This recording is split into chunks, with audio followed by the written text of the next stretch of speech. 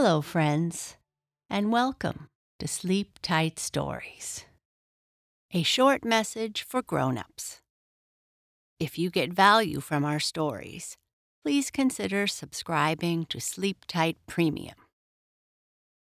With Sleep Tight Premium, you receive 4 stories per week, plus super long sleep sounds, guided meditations, music for sleep, and more. Visit sleeptightpremium.com to subscribe. A link can also be found in our show notes. Thank you.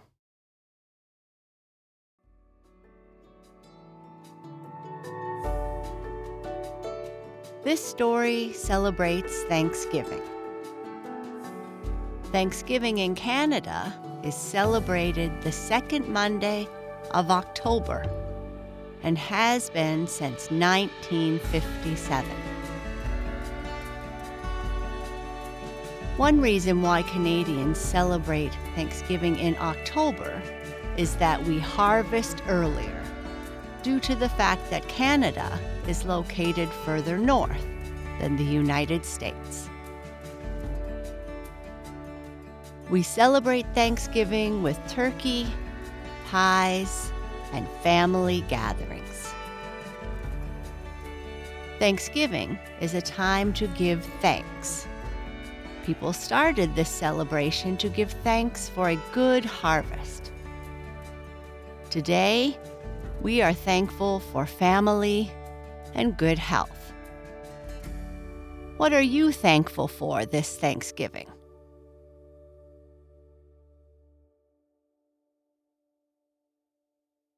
The Thanksgiving Party. "Oh, Mother, Mother!" exclaimed Lucy Welford as she bounded into her mother's room one bright, frosty morning. "Uncle John is in the parlor and he has come to ask if he may take Mary and me home with him to pass Thanksgiving. Oh, please, Mother, let us go. Thanksgiving in the country is so delightful. Much more so than in the city. Such fine sleigh rides and such grand slides on the pond.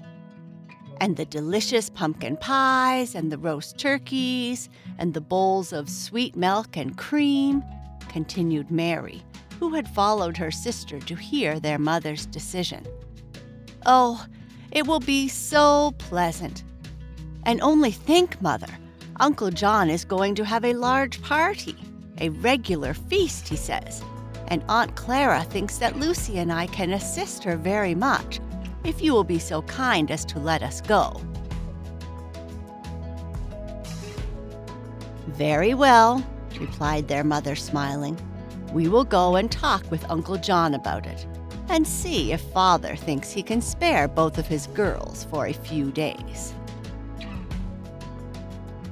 To the great joy of Mary and Lucy, Father and Mother at length gave their consent, and warmly wrapped in hoods and cloaks, with a large carpet bag to contain such articles as would be necessary for them during their stay, they sprang lightly into Uncle John's comfortable sleigh, and with many a kind goodbye to the dear ones at home, were soon riding swiftly away, leaving far behind the various sights and sounds of the busy city.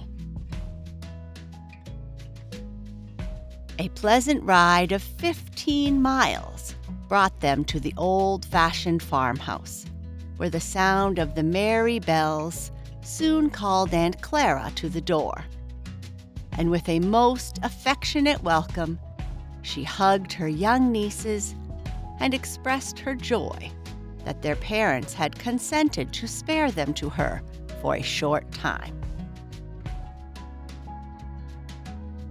The ride in the fresh air had given the girls fine, rosy cheeks and excellent appetites, and they were quite ready to accept Aunt Clara's invitation to take a luncheon of bread and milk and some of her nice donuts.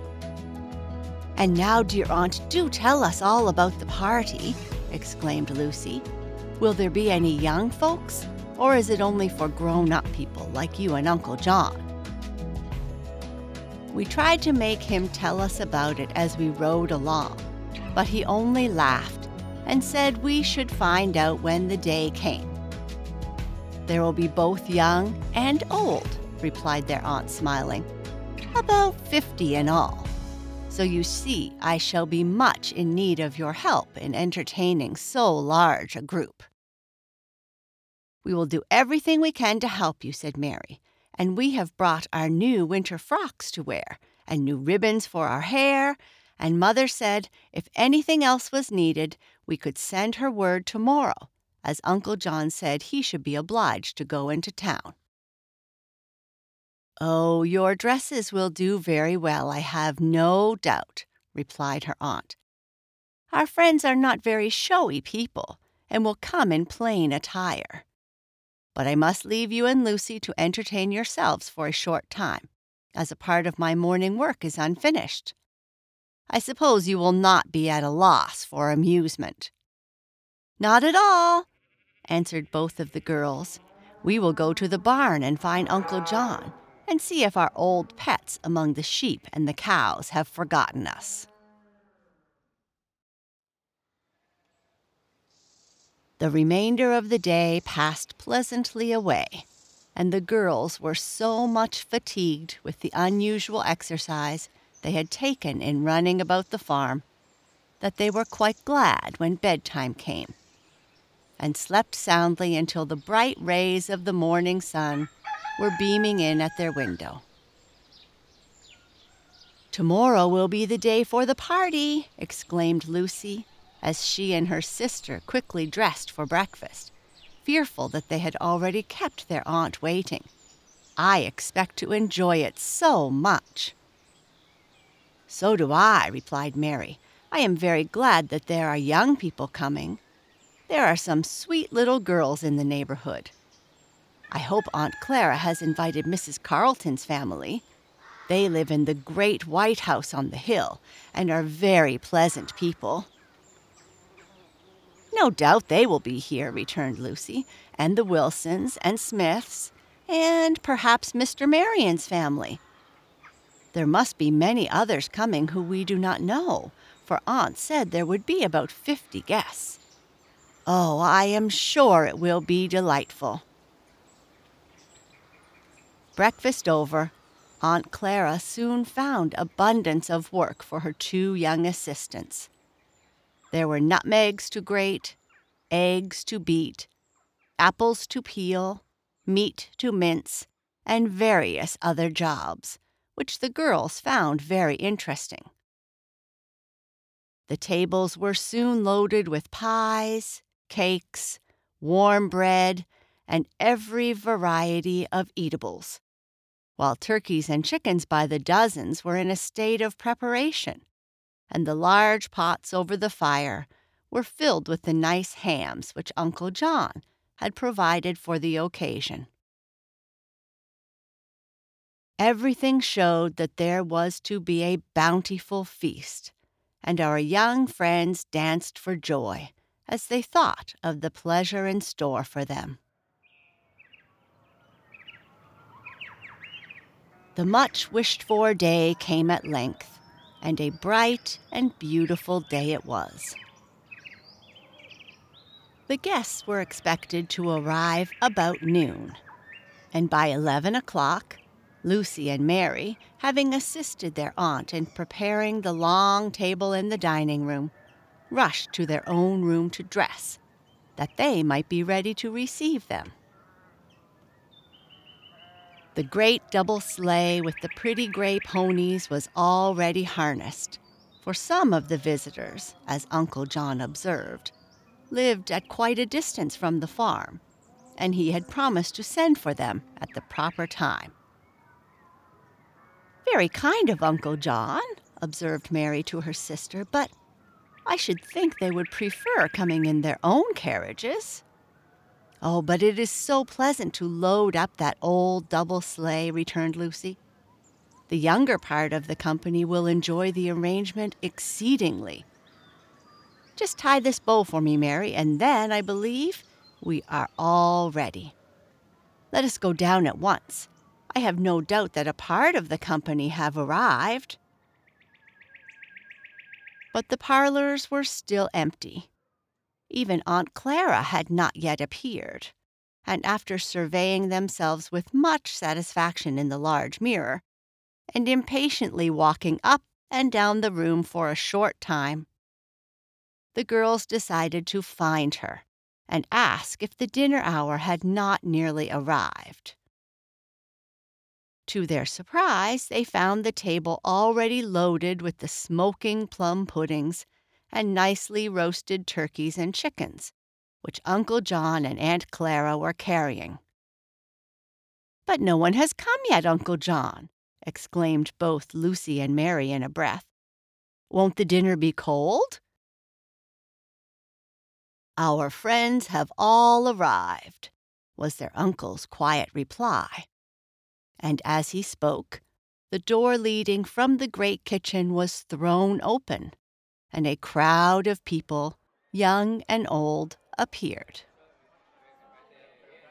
There were the workers, who had toiled hard through the year for the support of his large family. There, too, was the cheerful wife and the joyful little ones, and perhaps the aged grandparents whose feeble steps were supported by their children, as they took their seats at the bountifully spread table. In short, the most worthy in the immediate vicinity of the farm were there assembled, and some few from a greater distance. Mary and Lucy had not time to recover from their surprise before all the guests were seated at the table, and Uncle John, rising from his chair, welcomed them kindly, and after explaining in a few words the origin of Thanksgiving Day, asked them to all join him in giving thanks for the bountiful harvest. Each guest was then plentifully supplied with the good things upon the table, and Aunt Clara requested her nieces to attend particularly to the little children and see that all their wants were cared for. A happier party was seldom seen. After dinner, presents of food and clothing were distributed among them, and Mary and Lucy found great satisfaction in dressing the children in new clothes and seeing the gratitude and joy in their smiling little faces. After an hour or two spent in this manner, the great sleigh and the gray horses came merrily jingling to the door, and the old people and the children were safely conveyed to their homes. And the rest of the party, with many thanks and blessings to their kind hosts, took their leave. "Well, girls, how did you enjoy my party?" exclaimed Uncle John as he re-entered the parlor after bidding farewell to the last of his guests. "Oh, very much indeed," was the reply.